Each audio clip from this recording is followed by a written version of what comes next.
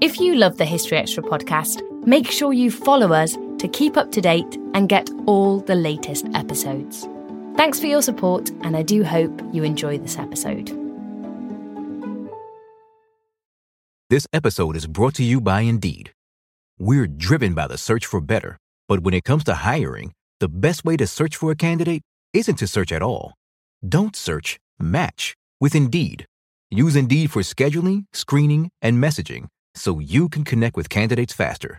And listeners of this show will get a $75 sponsored job credit to get your jobs more visibility at Indeed.com/HistoryExtra. Just go to Indeed.com/HistoryExtra right now and support our show by saying you heard about Indeed on this podcast. Terms and conditions apply. Need to hire?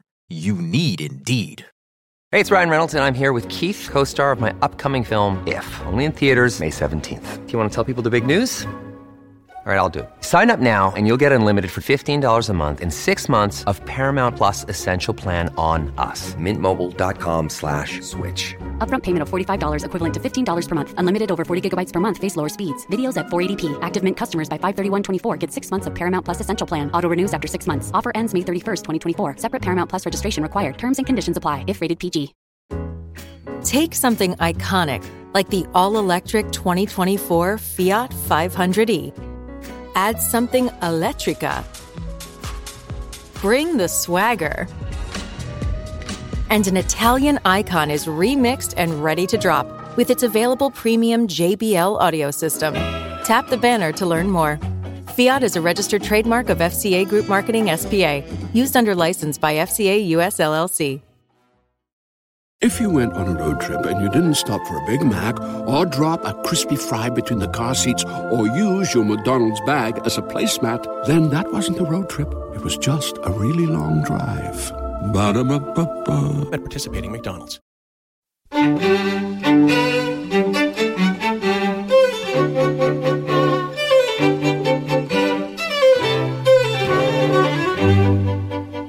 In the East, quite often you get armies getting lost. I mean, they lost themselves, bits of themselves, and they also lost the enemy. They had no idea where each other were. They were marching around these huge wastelands of Poland and East Prussia, really just looking to see where's the enemy. That was Max Hastings describing the early months of the First World War. I do believe that Richard has been maligned, and I do believe his reputation has been pretty much dragged through the mire for 500 years. And that was Philippa Langley on the discovery of Richard III's remains.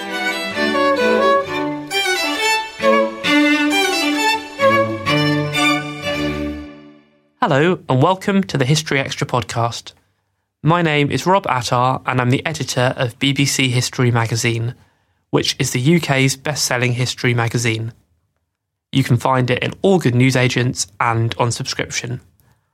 See historyextra.com/subscribe-today for subscription deals.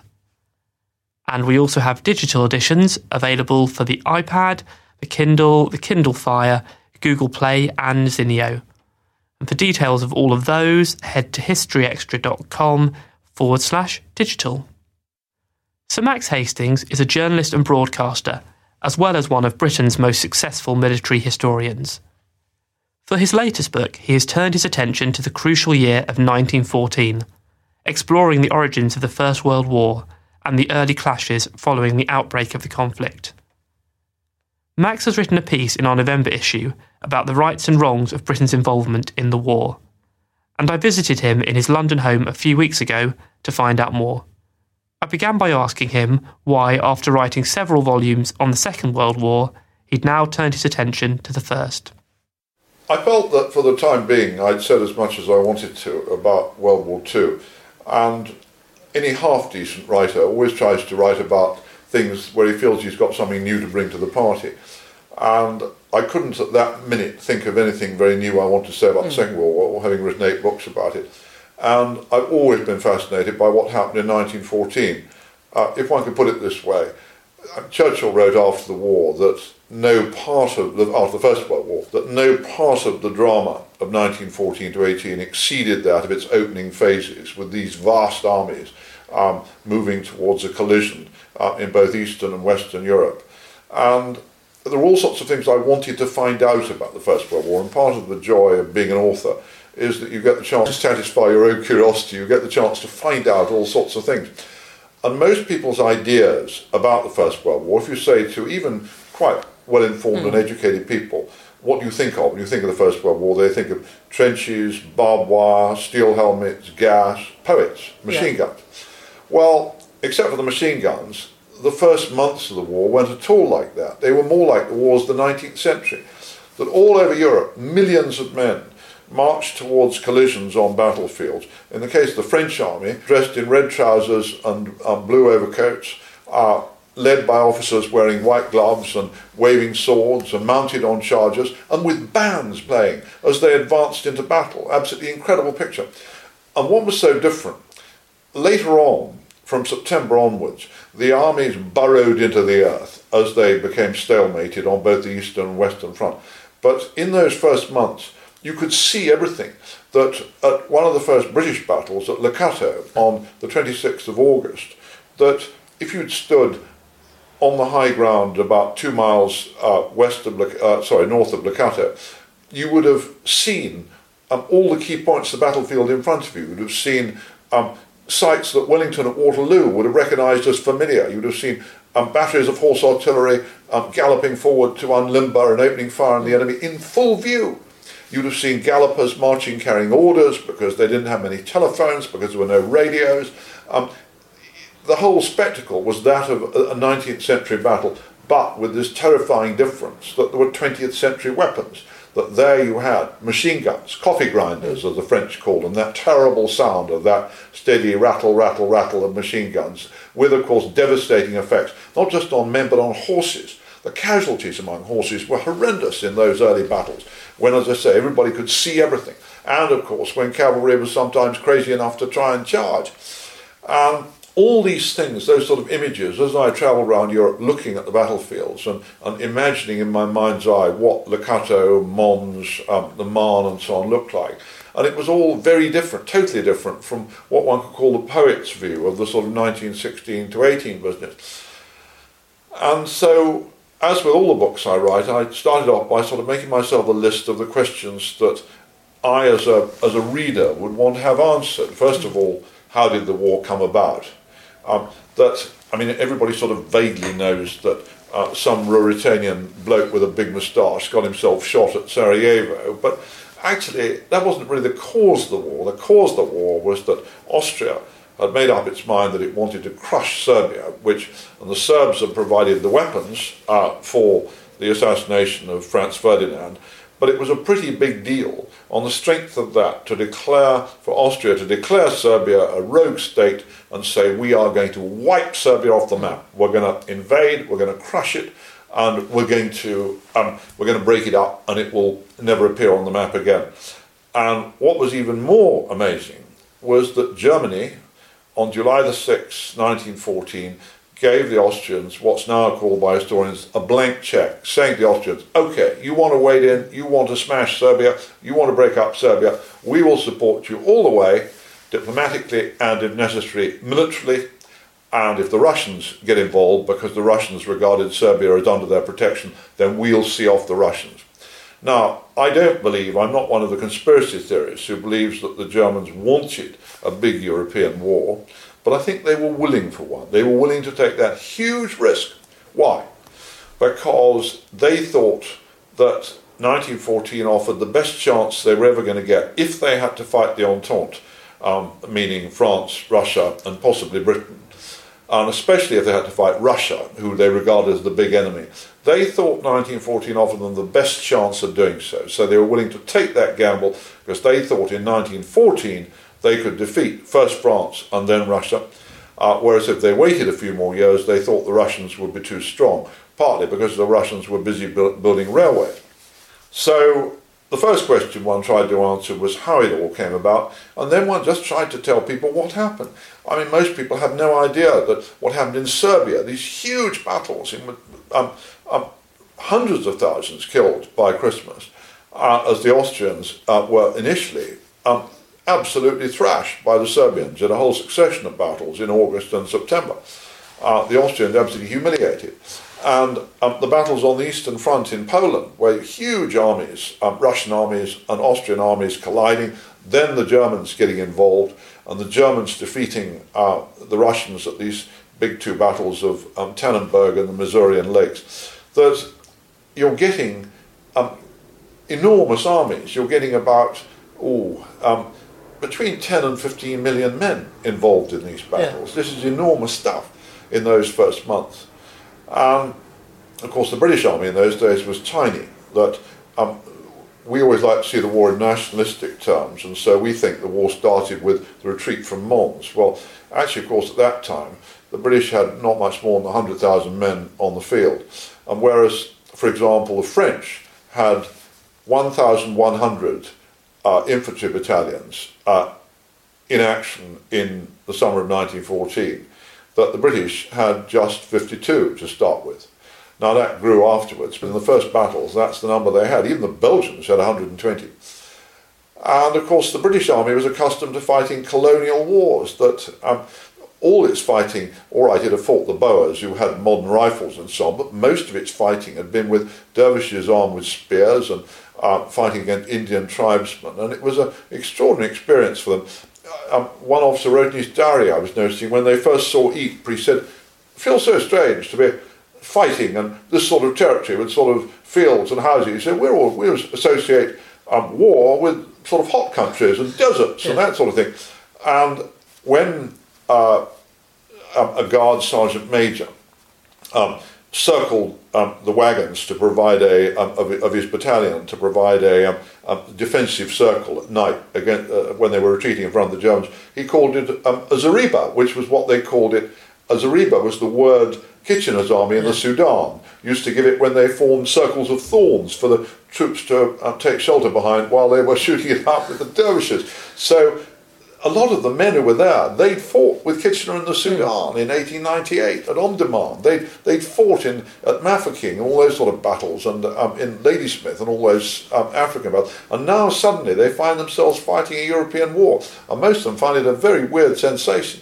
That one British officer wrote in his diary, he said, "We were true mercenaries. He said, we'd have been just as happy to fight the French."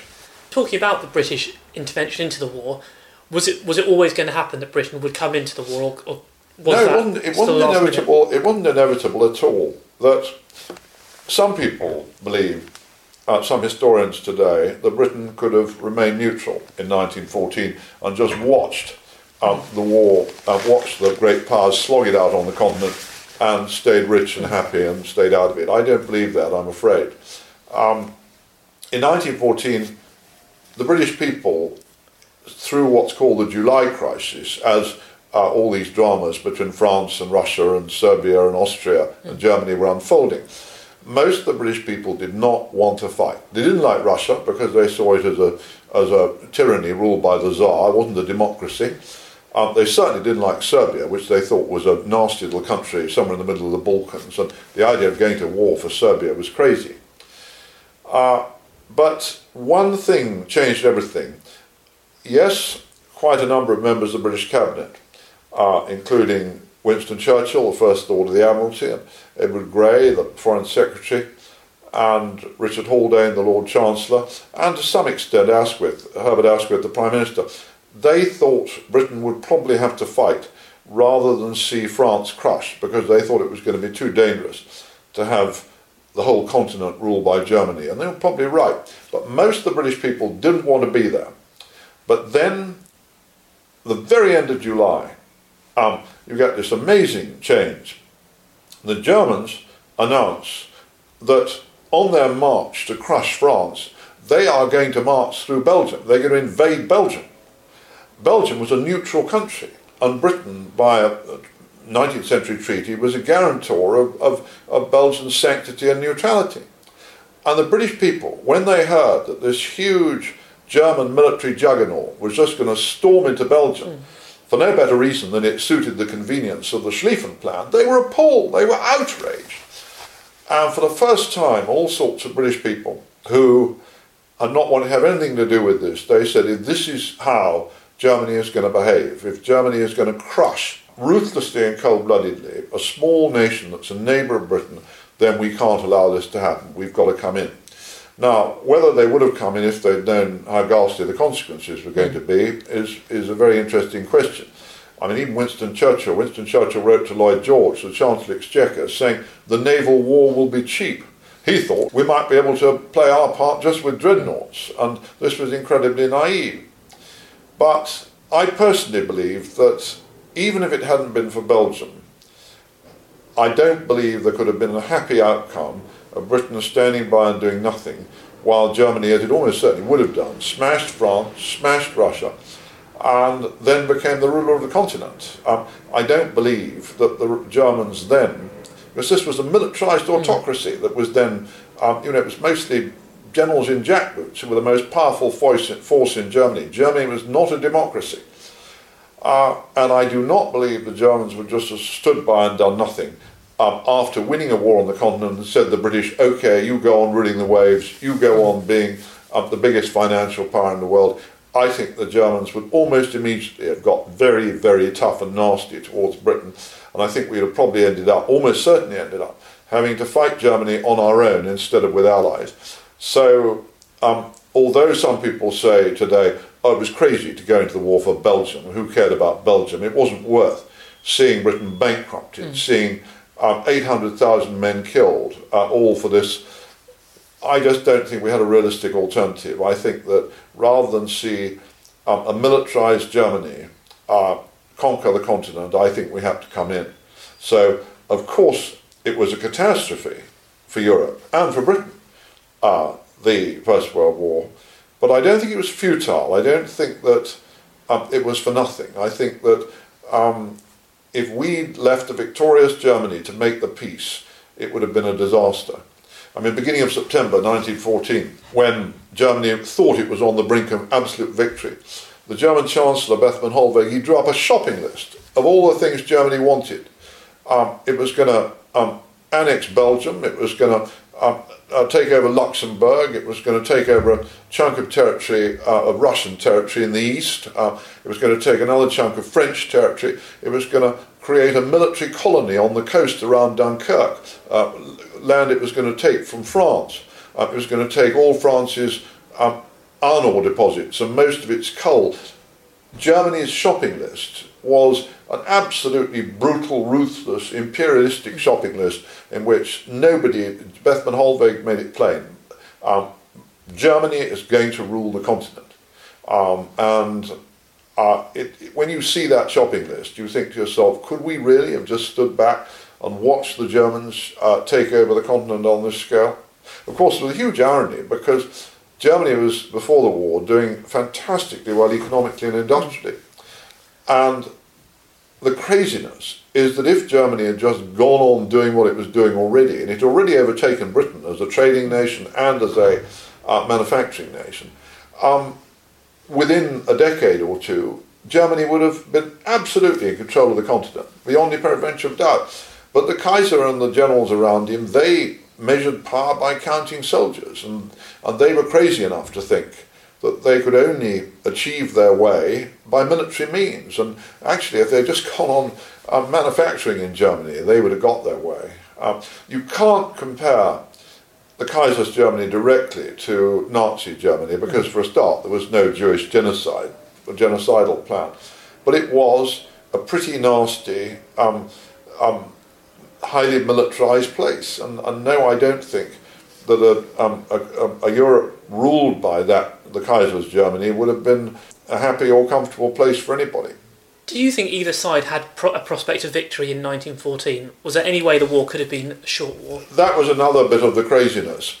One of the things that was wrong, a lot of nations in 1914, but especially Germany, they still thought of war, not as we do, as the ultimate horror, to go to any lengths to avoid war. They thought of it as a perfectly reasonable instrument for advancing national policy.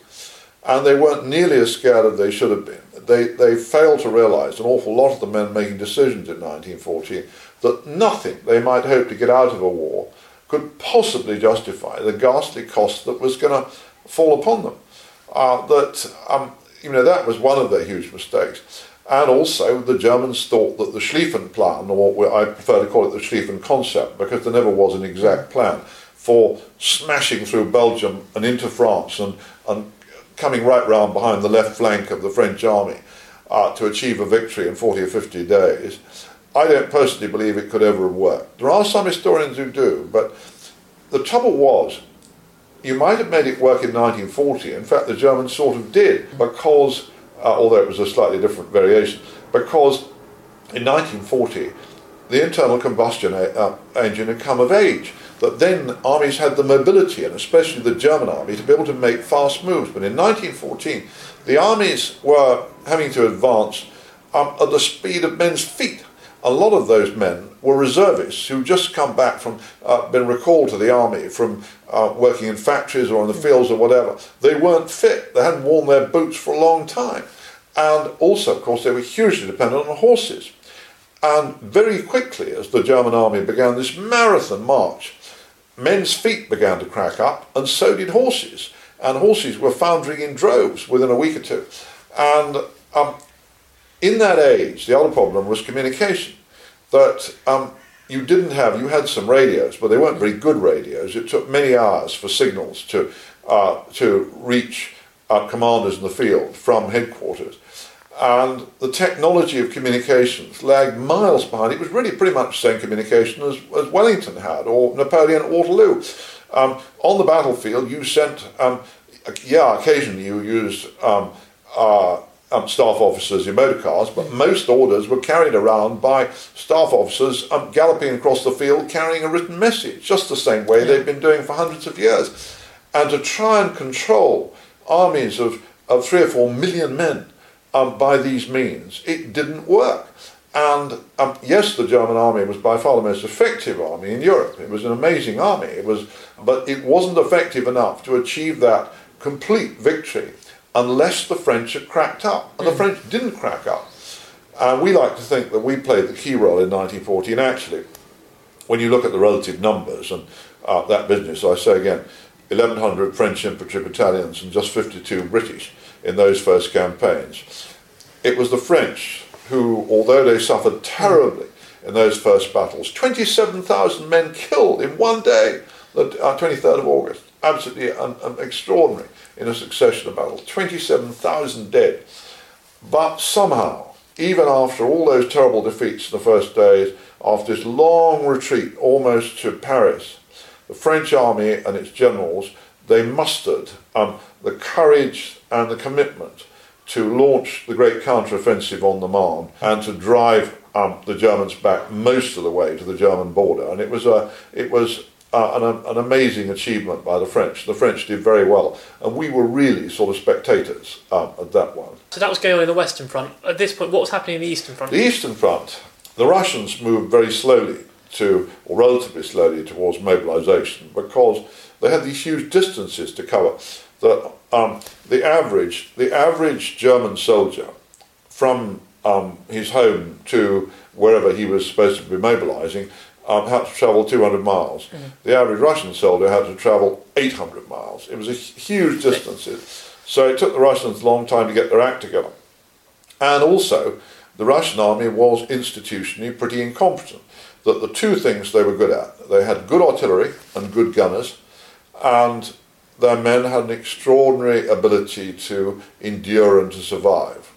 And they were able to achieve some victories over the Austrians, because the Austrian Habsburg Empire's army was even more of a shambles. But against the Germans absolutely took them apart at the Great Battle of Tannenberg at the end of towards the end of August 1914 at Tannenberg, which is in East Prussia. The Russians had set about invading East Prussia, invading German territory, because they knew the Germans were relatively weak. And the Russian army that marched into East Prussia outnumbered the Germans by about 4 or 5 to 1. And they won a little victory quite quickly to start off with, which really made them think. And the Germans did have to retreat, the Germans took heavy losses, and the Russians really thought they were on the front foot. They really thought they were going to crack this. But then there were 2 Russian commanders there. There was Rennenkampf, who won the victory on the 23rd of August, and then his counterpart commanding the other army, Samsonov.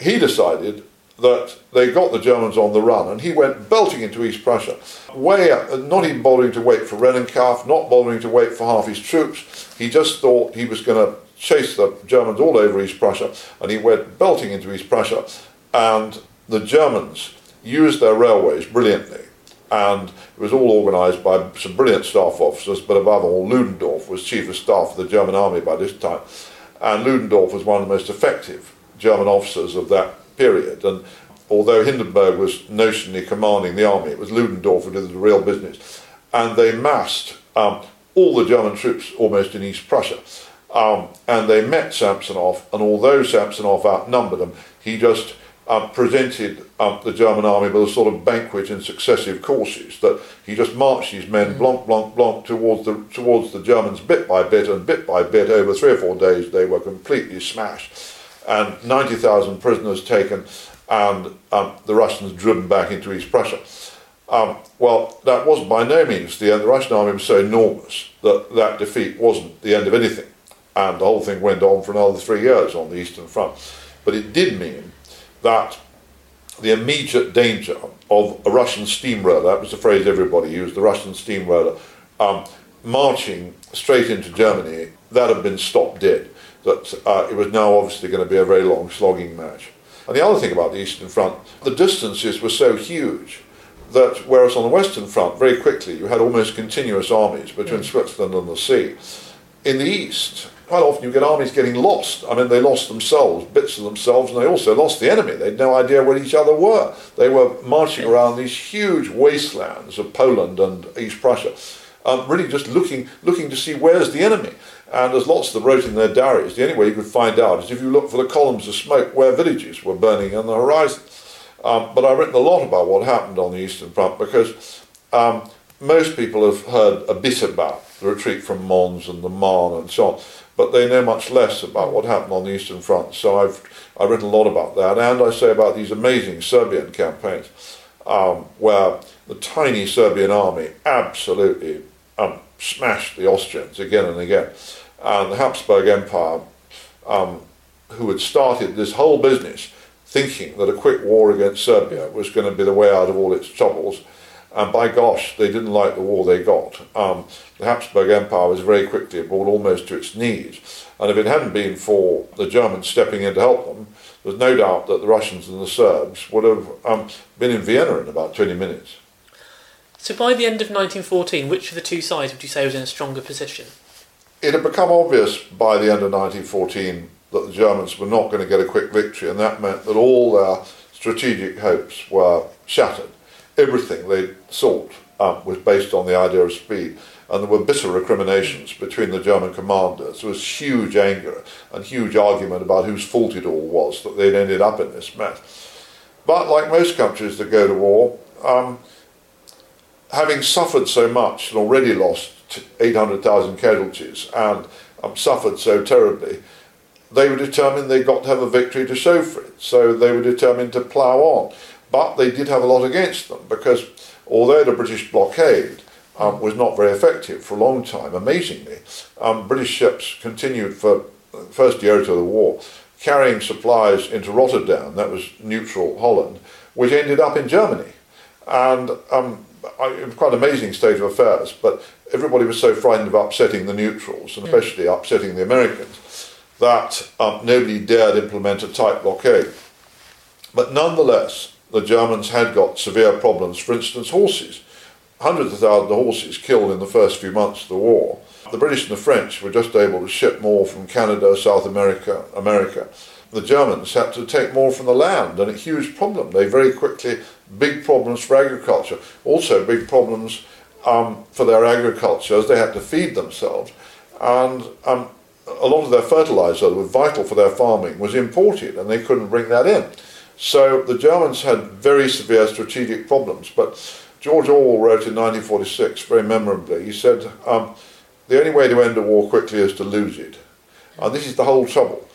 Everybody realised that they were in a disaster by the end of 1914, but everybody had suffered so much that they were determined that they got to have a victory to show for it. And in particular, and I have some sympathy with this, when President Wilson of the United States proposed that there should be some sort of negotiation and meeting for some sort of compromise deal.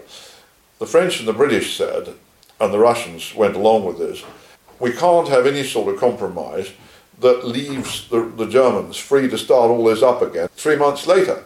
And one does understand how they felt. They felt, having suffered so much, that whatever sort of deal emerged at the end of the war, it had to be a deal that did not allow Germany just to start the whole thing again a while later. So everybody was determined on victory at this stage. And the Western Allies, they thought they were in a stronger position because a lot of reinforcements were flowing in from the French and British colonies and from the Empire. And, there were the British on top at sea with this huge fleet, much bigger than the German fleet. There were the Russians. All right, they'd taken some terrible defeats, but they were hammering the Austrians. The British and the French thought in the spring of 1915 they might be able to launch some wonderful offensives on the Western Front that would produce a decisive result. What they failed to understand then, there was never a quick, easy way.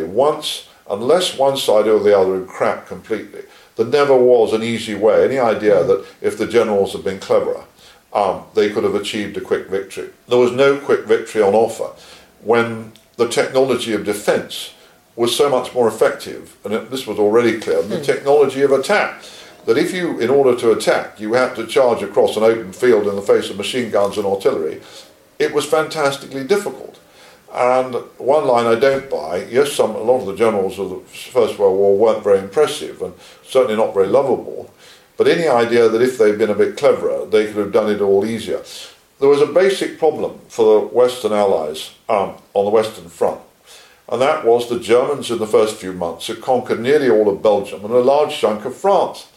And the Germans were perfectly happy to sit there indefinitely, but the French and the British had to get this back in order to win. So the onus was always on the French and the British to do most of the attacking, and this put them in a very nasty hole. And the Germans took a terrible beating in October and November 1914 at Ypres, when they made their last big attempt of 1914 to attack. But after that, they didn't really launch any big attacks in the West until Verdun in 1916. They let the British and the French do most of the attacking, and of course they suffered terribly as a result. I mean, I personally think one of the things that happened in the course of the war, people gradually became so embittered and so appalled by how ghastly the experience was that they just started saying to each other, nothing could be worth this. But how do you get out of it? It's very difficult. That people say now, and the poets, a lot of the poets said then, we should have just packed it in. But how do you pack it in unless you just walk away and let the Kaiser have it? And even then, not many people really wanted to do that. And it's so easy to say, well, the statesmen should have found a way out. But the Germans continued to be committed to achieving a victory up to 1918, when the 1914 German Chancellor, Bethmann Hollweg, decided in 1917 that the only sensible way forward was a compromise peace. He was made to resign. That Ludendorff, who by then was running Germany more or less, although the Kaiser was still nominally in charge, Ludendorff said, we must have victory. And in the face of that, what were the Allies supposed to do? And yes, the experience that the Allies endured in France, and that every soldier and all those 800,000 British soldiers, yes, it was appalling, but I don't think it was for nothing. I think it was fantastically difficult, once you got into this ghastly mess, to see any way out of it except by a decision on the battlefield. So while of course the huge sacrifice was dreadful, I don't think it was for nothing. And coming on to that, next year obviously is the centenary of the start of the war. How do you think modern governments and modern people should mark that occasion? I'm one of several historians who feels very strongly that the government's approach to the centenary so far is a cop-out, because the government said, we're going to take a non-judgmental approach. We're just going to try and use most of the money they're spending to try and explain to a new generation how awful it was. I and some other much more distinguished historians believe very strongly that what we should be trying to do at this centenary is to try to explain to a new generation how and why it all happened, and to adopt a much more imaginative approach and to say, yes, it was unspeakable, but it was not for nothing. that, except in the say, of course, all deaths in all wars are a tragedy in one sense, that I'm not really convinced that any sacrifice in any war is much better or much worse than any other. But at the moment, the British public, I think, has a very deep-rooted belief that the Second World War was the good war, and the First World War was the bad war. And I think this is too simplistic, that the Second World War was sort of too triumphalist about the Second World War, which God knows ruined Britain. The Americans were the only people who made a profit out of it. Yes, of course, Hitler had to be fought, but gosh, we came out of the war without a great deal to celebrate. But the First World War, again, nobody in their right mind could suggest we should celebrate this centenary, but I do think we could commemorate it in an intelligent way by trying to explain to a new generation how it happened and why the sacrifice in the First World War was just as valid as the sacrifice in the Second. Now, we all think, oh, well, the Second World War wasn't nearly so bad militarily, but actually that was for a reason. And that was because the Russians did most of the dying in the Second World War, whereas British and French troops did far more of the dying in the First World War. I mean, we suffered more than twice the number of casualties in the First World War, military casualties, suffered in the Second. But that was because the Russians in the Second World War did most of the dying. And it wasn't because our generals were better or more humane in the Second, it's because on the Eastern Front, the Russians had killed 92% of all the Germans who died, whereas the First World War, eventually, the British Army won a victory, a great victory in August 1918. Now, it was won at such a cost that, again, nobody in their right mind would celebrate it. But you can say, in the end, yes, we did something dreadful pretty well, and it wasn't nearly as mindless as some people think it was. I mean, it felt that way to those who took part. But you talk to anybody who's been in a really terrible war, and it feels pretty mindless at the time. No war is fun for anybody but psychopaths. And the idea that the First World War was sort of qualitatively different and worse and belongs to a different moral order from the Second, I don't think is true. Of course one can say, if you've got it's almost only children sort of try and measure different evils, but of course Hitler and the Nazis represented a more terrible force than the Germany of the First World War. But if the Germany of the First World War had won, it would have been a terrible, terrible day for Europe. That was Sir Max Hastings. Catastrophe, Europe Goes to War, 1914, is out now, published by William Collins. And as I mentioned earlier, you can read an article by Max in our November issue, which is currently available in all good newsagents and digitally. This episode is brought to you by Indeed. We're driven by the search for better, but when it comes to hiring, the best way to search for a candidate isn't to search at all. Don't search, match with Indeed. Use Indeed for scheduling, screening, and messaging so you can connect with candidates faster. And listeners of this show will get a $75 sponsored job credit to get your jobs more visibility at Indeed.com/HistoryExtra. Just go to Indeed.com/HistoryExtra right now and support our show by saying you heard about Indeed on this podcast. Terms and conditions apply. Need to hire? You need Indeed. We don't always realize just how much our negative thoughts and experiences stick with us and weigh us down. You may find your brain constantly running through a highlight reel of bad moments. That comment your friend made last week that hurt your feelings. That frustrating thing your mum does. Or that silly thing you said in a meeting. Maybe it's time to get it all off your chest. Whether it's a tiny annoyance or something much bigger, talking about it can give you some relief and lead you to a potential solution. That's where therapy comes in. It's a safe space to share whatever's weighing you down and learn to process it, so your internal highlight reel can focus on the good stuff. And BetterHelp offers affordable online therapy on a schedule that works for you. Connect with a licensed therapist by text, phone, or video call. Start the process in minutes and switch therapists anytime. Let it out with BetterHelp. Visit betterhelp.com/historyextra today to get 10% off your first month. That's BetterHelp, HELP.com/historyextra. Look, Bumble knows you're exhausted by dating. All the, must not take yourself too seriously, and 6'1" since that matters, and what do I even say other than, hey? Well, that's why they're introducing an all-new Bumble, with exciting features to make compatibility easier, starting the chat better, and dating safer. They've changed, so you don't have to. Download the new Bumble now. Richard III remains one of England's most controversial kings, and he's recently been one of the most talked about following the discovery of his skeleton beneath a car park in Leicester last year. Philippa Langley, who organised and funded the search for the remains, has teamed up with historian Michael Jones to write a new book documenting the project and tackling some of the key issues surrounding the monarch's life. Philippa and Michael spoke to our book's editor, Matt Elton, about the biggest challenges that they faced and about how they hope people will now view Richard. So can you tell me a bit about how you went about producing this book? Well, I think it's been quite a while, hasn't it? Mike and I first got together in 2002, and I think it was about 2003 that we started having this conversation about bringing the real Richard III sort of centre stage. So I think as this project progressed, it seemed sort of a natural sort of progression in terms of writing the book together because of our long years of talking about Richard III. It was a shared vision, really, to look at Richard in a different way, a fundamentally different way, and it grew from those first meetings. And so why this king particularly? Why not any other king from British history?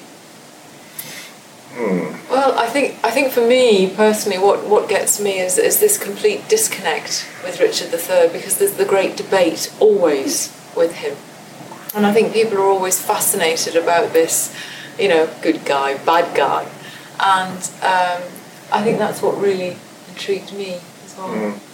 And it's a very short reign, obviously a very controversial one, and it's followed by a different dynasty that sought to denigrate him. And I think that we are both fascinated by the real story that might lie behind the man and the reign, and felt that there was something very different that could still emerge. Okay, can we talk about how you both became involved in the project? Perhaps, Philippa, you could talk about how you first started work on the project. I was working as a screenwriter, and I was fascinated about Richard's story. And I was fascinated about his life. That's what intrigued me. So I went to Leicester because I thought if you're writing a film about Richard, the final couple of frames of that film will be his death. And went into this particular car park and had a pretty powerful experience, an intuitive experience. And I think at that point, I then became fascinated about his death. So I'd done, a complete swivel about, from, working on his life to wanting to research his death. And that's how it all began for me. And so when did the decision come that you would start trying to find out where he was buried? Pretty much, really quickly. Because I wanted to sort of then start looking into whatever I could in terms of his death. And what that kicked off was then pretty much 4 years of research. And then after that, 3.5 years to get the tarmac cut in the car park. So 7.5 years it took. How difficult was it to get that tarmac cut? Wow, it was a battle. It was an absolute battle. I think you probably have to remember that 2 things. We were in the worst recession in living memory. And I was always working against the River Source story, funnily enough. That is the black dog that followed me throughout this project. That's the story that his bones have been thrown in the river. Thrown into the River Soar, yes, because nobody thought he would be there. They always thought it's going to be a wild goose chase. So it was convincing them that, the project was a viable one. And who did you have to convince? Everybody. Everybody. I think even particularly in Leicester, the story there was very powerful. So it was a long road, but eventually I think they recognised that the way I pitched it to them, I said, look, the search is the story. Whether we find him or not, it's a great story anyway, because it's the first ever search for the grave of an anointed king. And I think they got that. But I think the feeling was overall, we dig the car park, we have a couple of weeks fun, and then we will go away. Yeah. And how about you, Michael? At what point did you get involved in the project? Well, this is a big project over a very long period of time with a lot of people making big contributions. And I think really my part of the story is very early on when Philip and I got together, and our vision was to see Richard in this totally different way, you know, as a man, as a king. And I think our intuition was to try and find an event that would be as powerful as Shakespeare's portrayal, that would counterpoint it. So our hope was we might find something like this, so that there'd be a tangible sort of opposite to the Shakespearean picture. And can you talk me through how you both felt when you began to suspect that you had in fact found the site at which he was buried? The research was looking really good, and the research was key, and there was a lot of it. But I think, did we ever really realise we'd found it? I think there was a lot of information to give us that backup, but the belief still wasn't there in terms of the academic community. It really was an uphill struggle. But I think we just had to say, look, the test is, let's just cut the tarmac and see, you know. So yeah, even when we cut the tarmac, a lot of the people are supporting us. It was a long shot. How about you, Michael?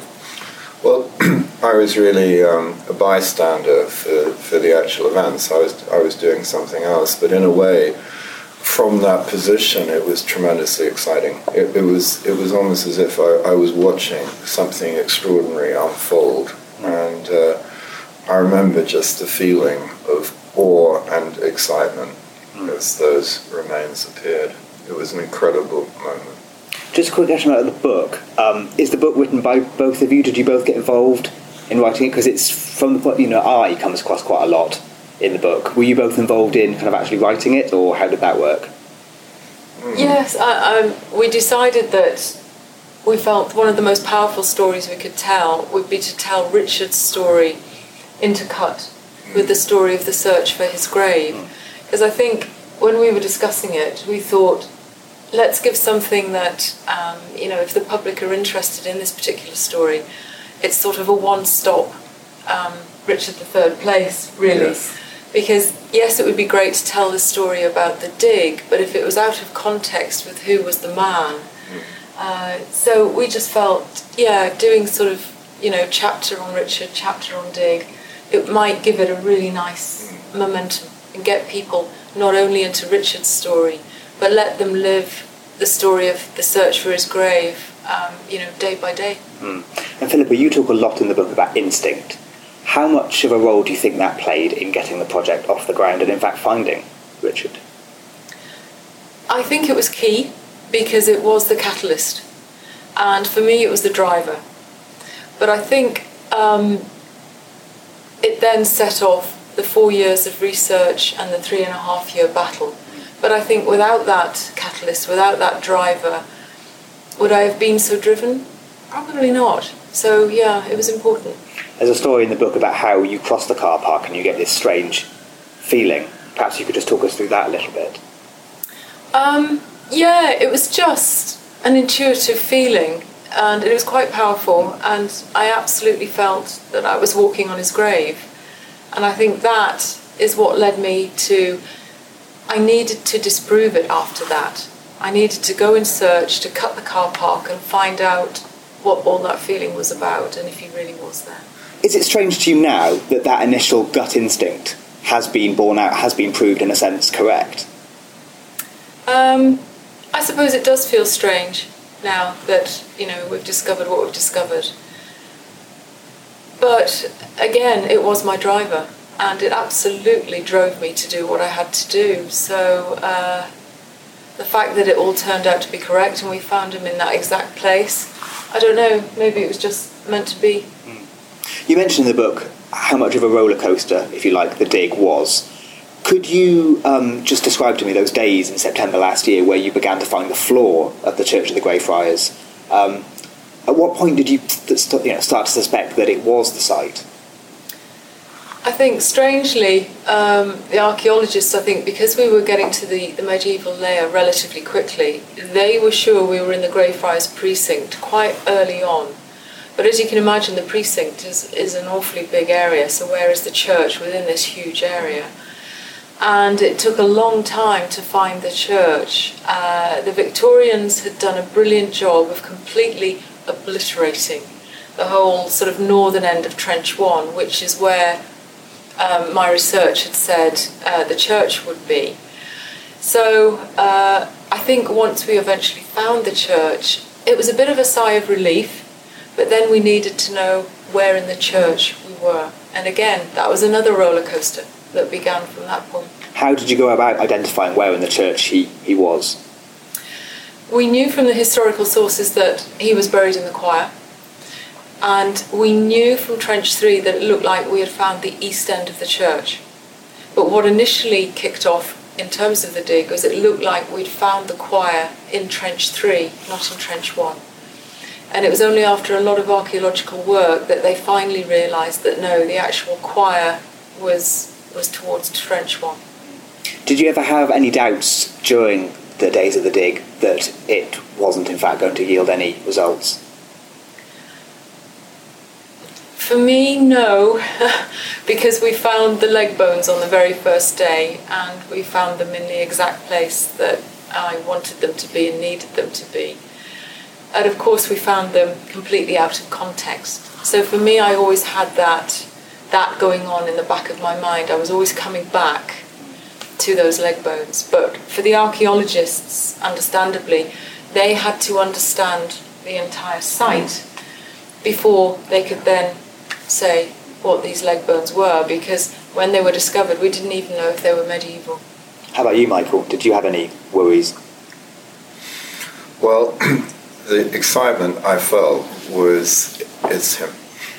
And I wasn't faced with the minutiae, which can throw up all sorts of different issues, but I just had this very strong instinct, observing from a distance, that he'd been found. How did you both feel when you discovered that the skeleton was in fact curved?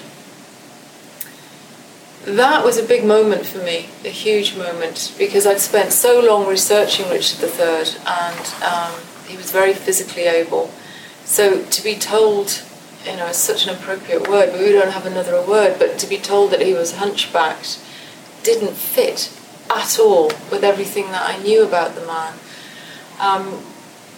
But the specialists were telling me that he was, and actually when you looked into the grave, you could see that he was hunched. So the evidence was staring me right in the face.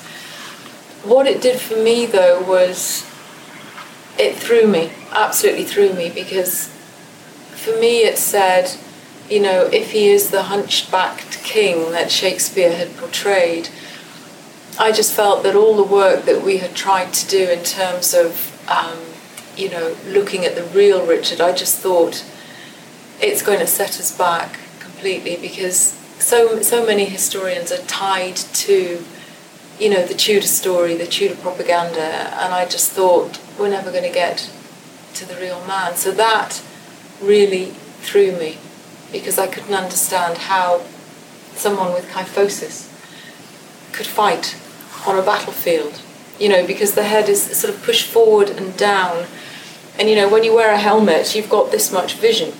So if your head is pushed forward and down and you've got this much vision, it just didn't work. So I think when you see the impact it had on me, that was what was going through my head. It was trying to sort of square the circle, if you like. How about you, Michael? Did you? Well, I found it a very moving moment. Richard's condition was used as a judgment in Shakespeare and also by the Tudors. So it was seen as a deformity, and that deformity physically mirrored a deformity of the mind. And we in modern times would use words like disability, and in this case, more importantly, condition. So for me, rather than the sense of moral judgment, I felt this profound sense of sympathy. I didn't see a deformed or evil individual. I saw a person under an oppressive weight, and this immediately got me thinking about moments in his life and career. You both touched on their Tudor propaganda. Do you feel that the public, now that they know that he did in fact have a curved spine, do you think that they are likely to be sympathetic towards Richard, or do you think it has confirmed those historians who have pinned that as the major feature of his personality, if you like? I think it's done the exact opposite. I think it's shown people very clearly that the best propaganda is you take a small kernel of truth and you exaggerate it. And I think people have worked out very quickly that what the Tudors did was they exaggerated Richard. And I think what we're now really interested in doing is taking the mythology that's around Richard, that his remains have now shown us to be mythology, and working that back into his story to reassess him completely. But I think the public, scoliosis is a condition that I think most of us know somebody who has scoliosis. I do. 3 of my friends have got scoliosis. It makes him more human somehow. And I think it also makes his story all the more credible, doesn't it? Why do you think the Tudor propaganda has been so pervasive? Why do you think it's stayed intact in a way that kind of the reputations of other kings have changed over time?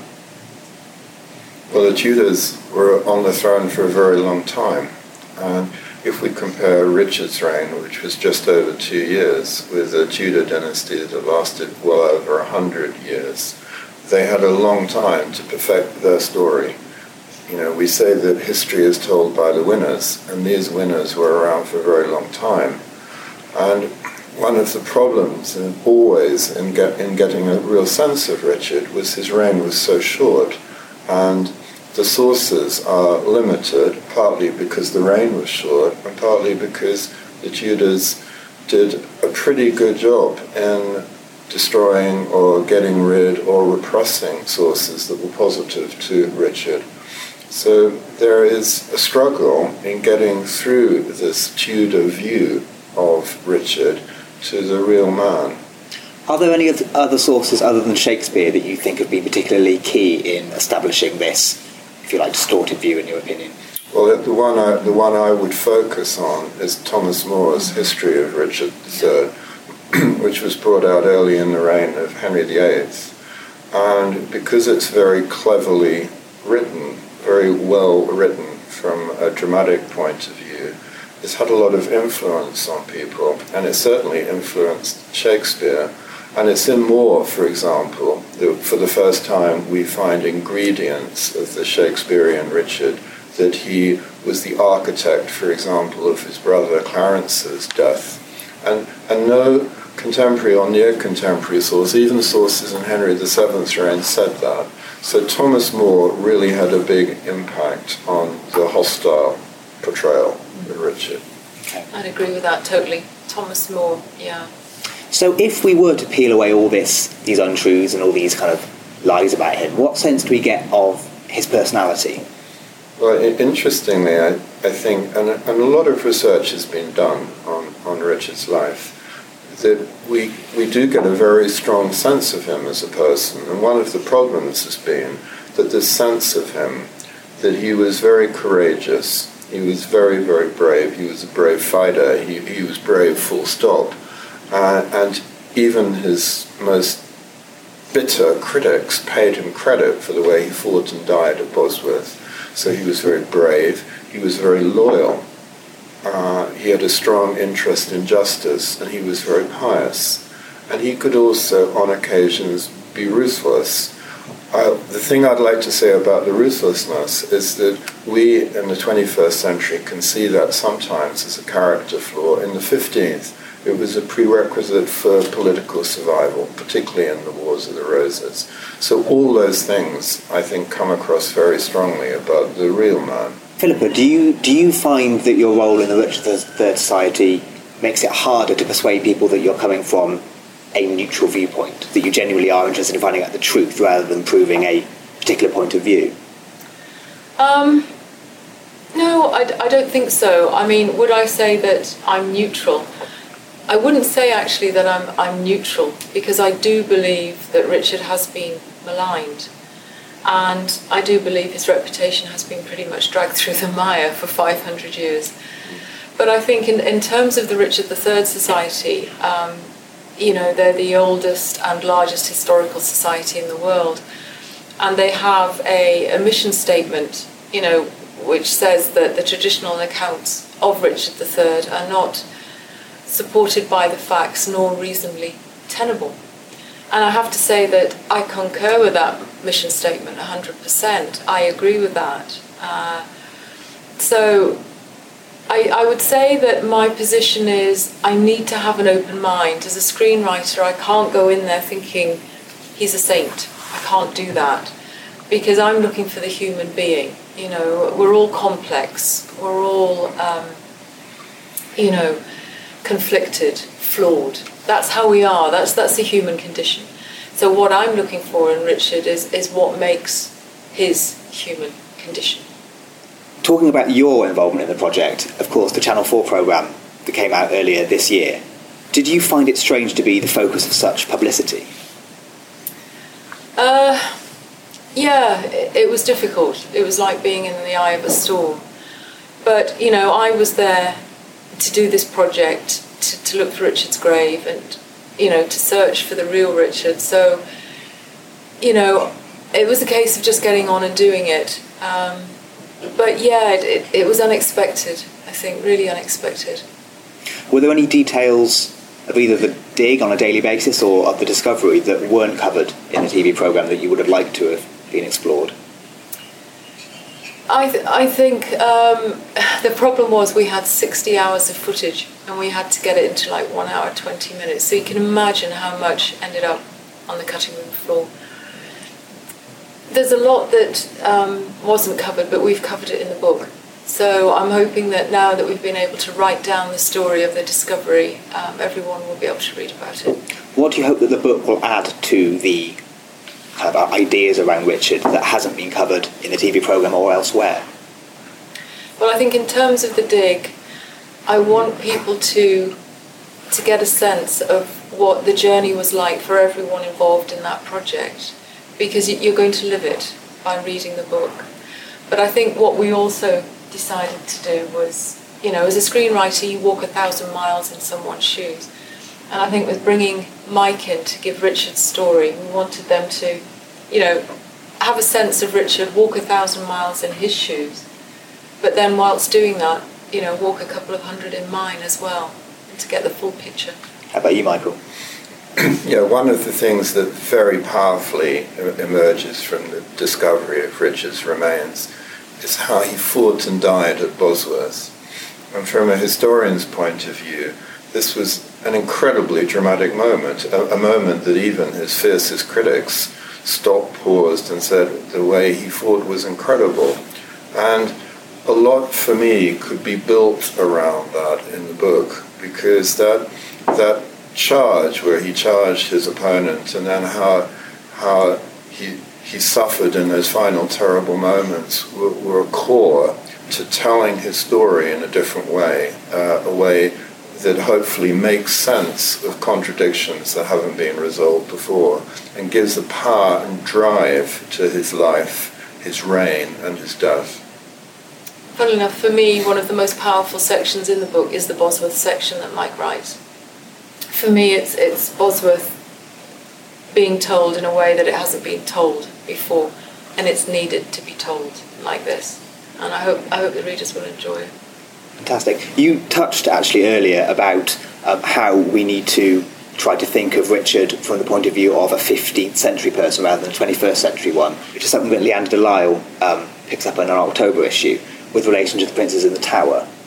This is an issue that in the book you talk about how it divided you in some sense. Where do you both stand on the truth behind that whole incident? I think it would be useful, first of all, to say where we agree. So one of the things that unites us is that we both believe that Richard and his claim to the throne, that Richard had a claim to the throne that was later suppressed by the Tudors, vigorously suppressed, though copies did emerge called the Titulus Regius, that we both agreed that Richard felt that claim was genuine, that it wasn't manufactured, and many historians and many other people would disagree with that. But one of our common grounds was that he had a viable claim that he believed in, and certainly quite a substantial number of other people did too. And that's important because it means that it was not necessary for him to kill the princes, the sons of Edward IV, to take the throne.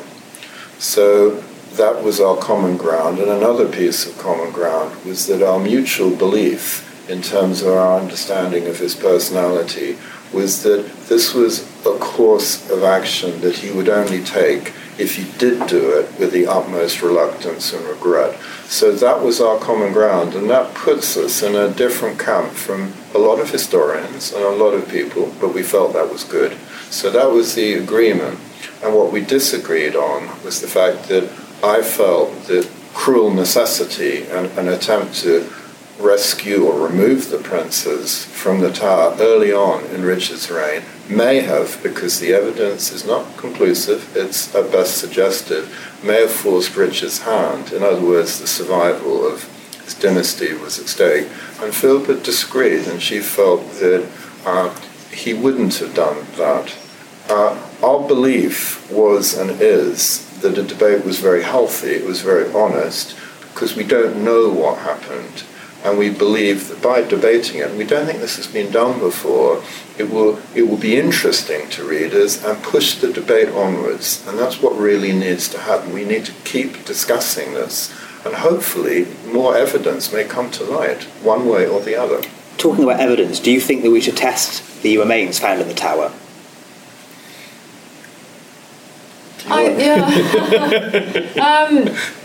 I think now that we've found Richard's remains, I think that is probably something at some point, if the opportunity is there, that yes, we probably do need to do. Yeah. On the subject of remains, where do you both stand on the subject of where they should be buried?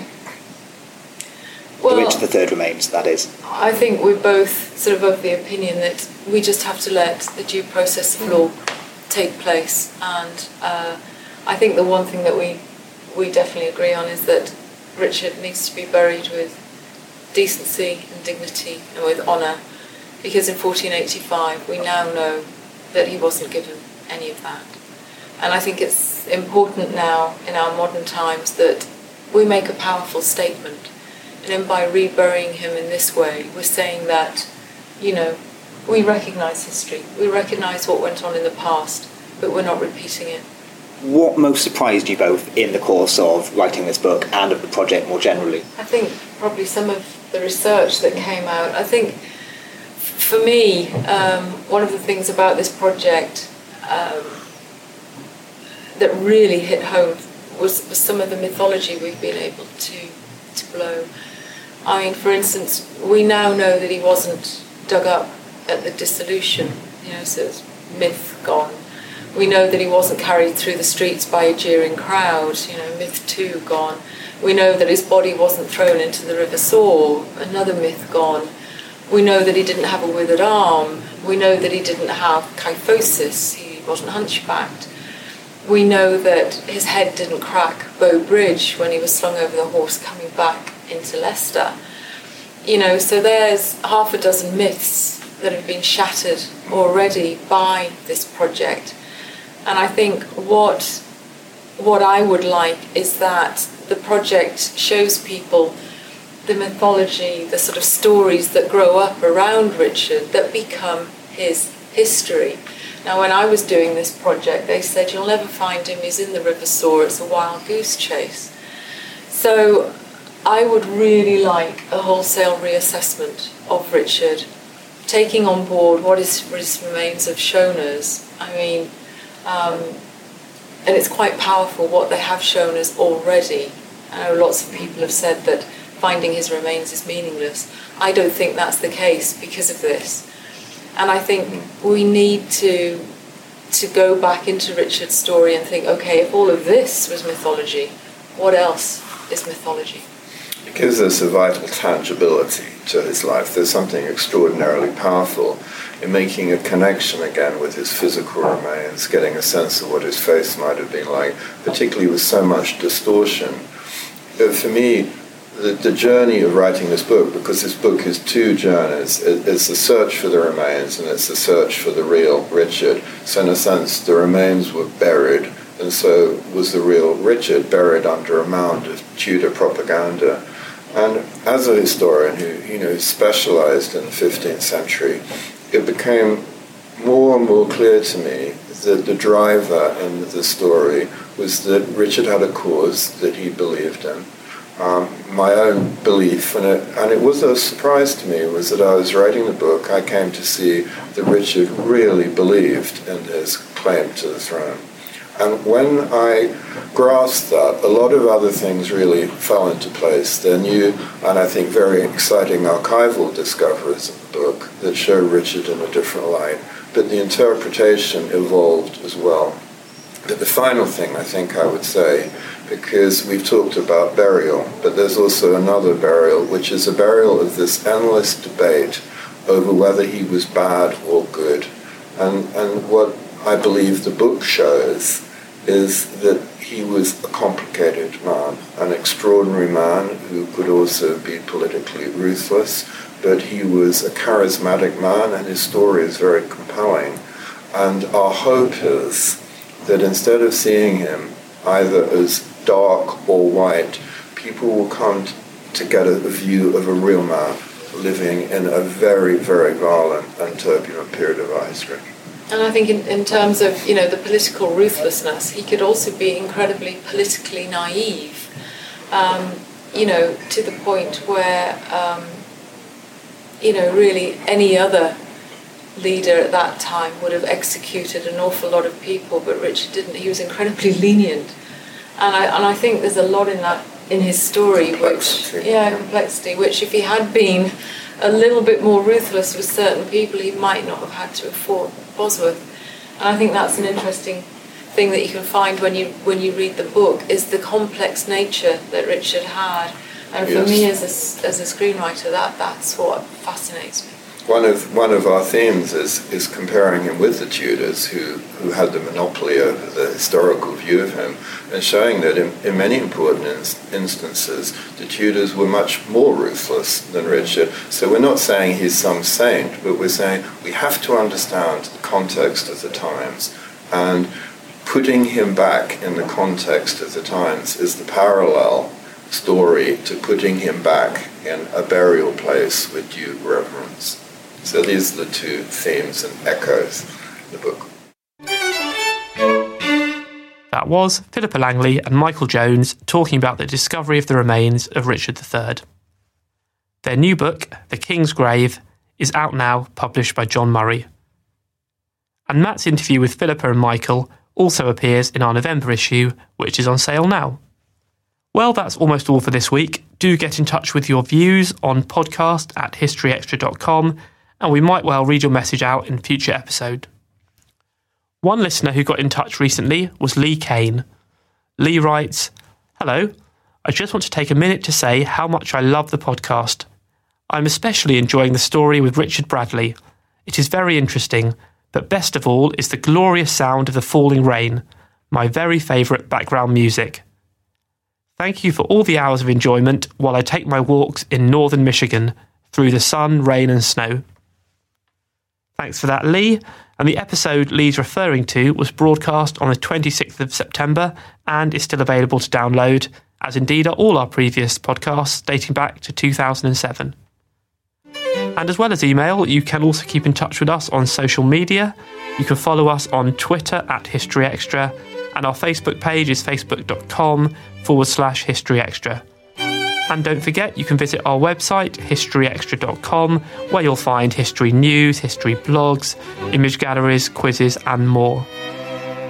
Next week, we'll be talking about ancient Greek theatre with Michael Scott and taking a trip around a 19th century prison. Do join us for that. The History Extra podcast was recorded in Bristol and produced by Jack Fletcher.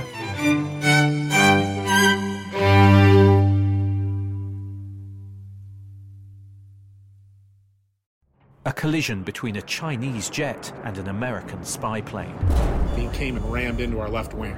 With relations increasingly strained, what are the chances of things spinning out of control? The Western world was asleep. I'm Gordon Carrera. I'll be exploring the friction in this most important of relationships and asking, has the West taken its eye off the ball? You cannot ignore China. From BBC Radio 4, this is Shadow War, China and the West. Listen wherever you get your podcasts.